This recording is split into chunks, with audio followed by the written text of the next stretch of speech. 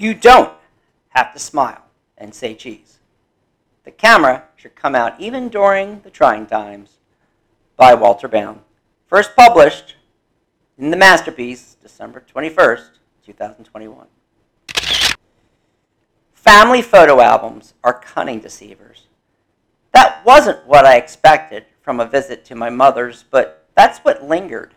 Of course, I didn't share this revelation with my mother because no single criticism sticks to her children, even when we're slathered in Gorilla Glue. Back in 1995, with a master's degree in English, I once asked my mom, "Isn't it odd that a customer suggested that my English was too polysyllabic for me to be pouring coffee at the Holiday Inn?" She replied that I just needed time to get my life together. It didn't matter that I was 26, married, and wanting to start a family. In the family roles, I still feel like the bonehead, the one who rocked rather than studied, or the one who did the chores while others had the luxury of studying. But when I detected the omissions in the family albums, snooping with my magnifying eye, I kept my discovery to myself. Well, until now.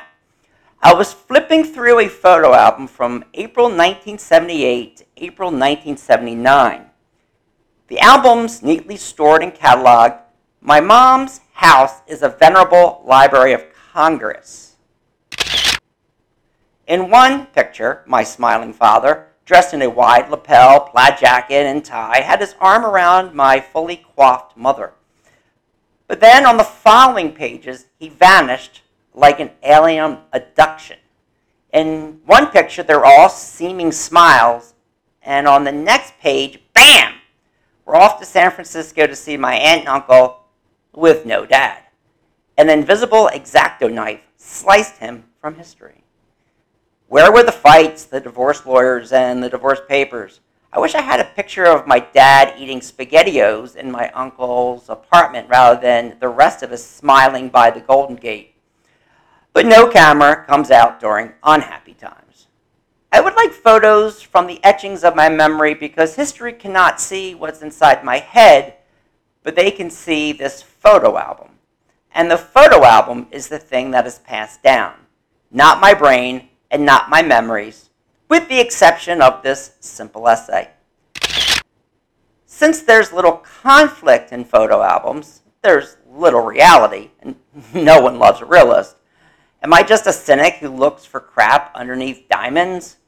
But if it wouldn't be so much trouble, I would like proof for honesty's sake. So I searched in the family photo albums for more. Did I discover one ugly Kodak moment from 1968 through 1979? If everyone seemed happy, what happened? The only awkward one was a hilarious picture of my dad scared white as he dangled a hideous catfish from a string. I don't blame him. I wouldn't want to touch that nasty thing either. So what did the photo albums conceal about me? There's this picture of me at 5 years old with a school bus name tag in front of Time for Todd's Daycare, smiling for the camera. Say cheese. A kid's first word after mommy is cheese. But what you don't see, and what I know, is that after that picture, I had a serious temper tantrum that resulted in my mom taking me out of Time for Tots forever. I still don't know why. Maybe a kid was sitting on my tiny carpet, or everyone knew the words to Puff the Magic Dragon. Except me. Maybe the whole Freudian thing is true after all. I knew the story about my last nursing session after I bit my mom, and that was it.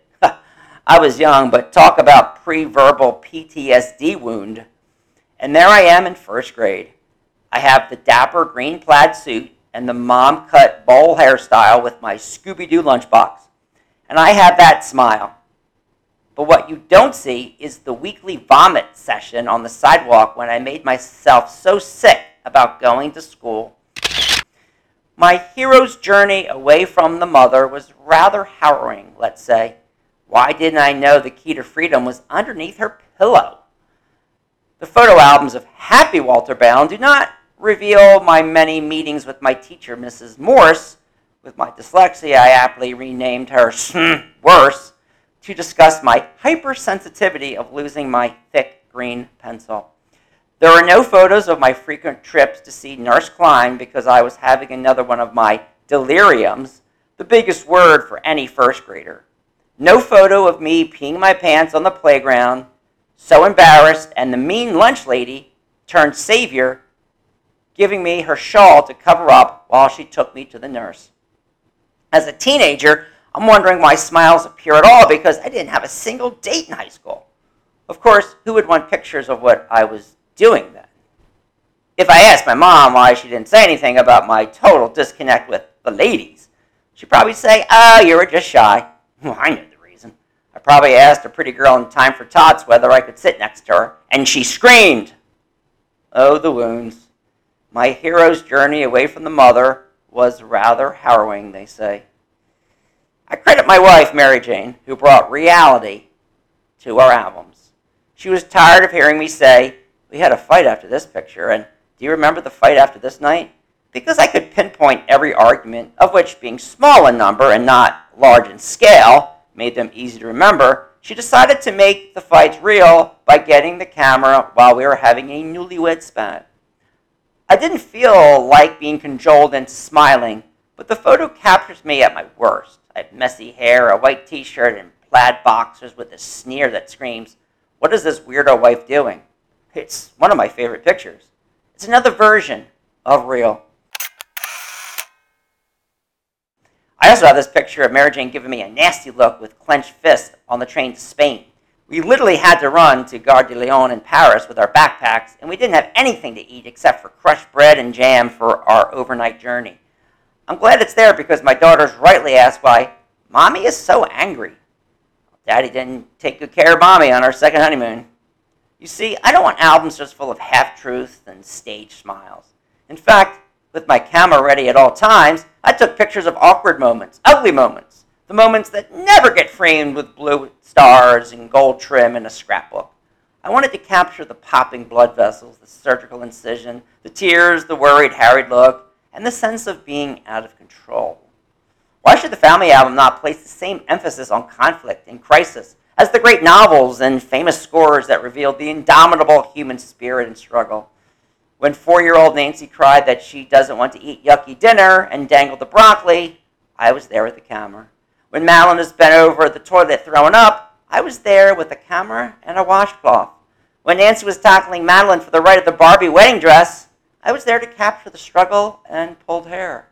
I have pictures of tears and timeouts and aggravated looks from my wife.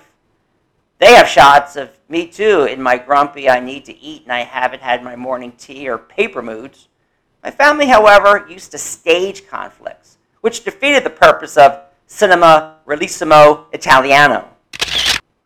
Why should family history be any different than world history? Who would only take pictures of the armistice signings and not the D-Day landings? Is it healthy to gloss over the trying times, even in the Finnish mat?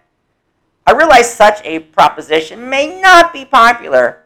Who wants someone to say, I know you're furious right now, but let me take your picture so we'll remember the pain. Okay, now don't smile. But shouldn't the family photo album show the whole picture?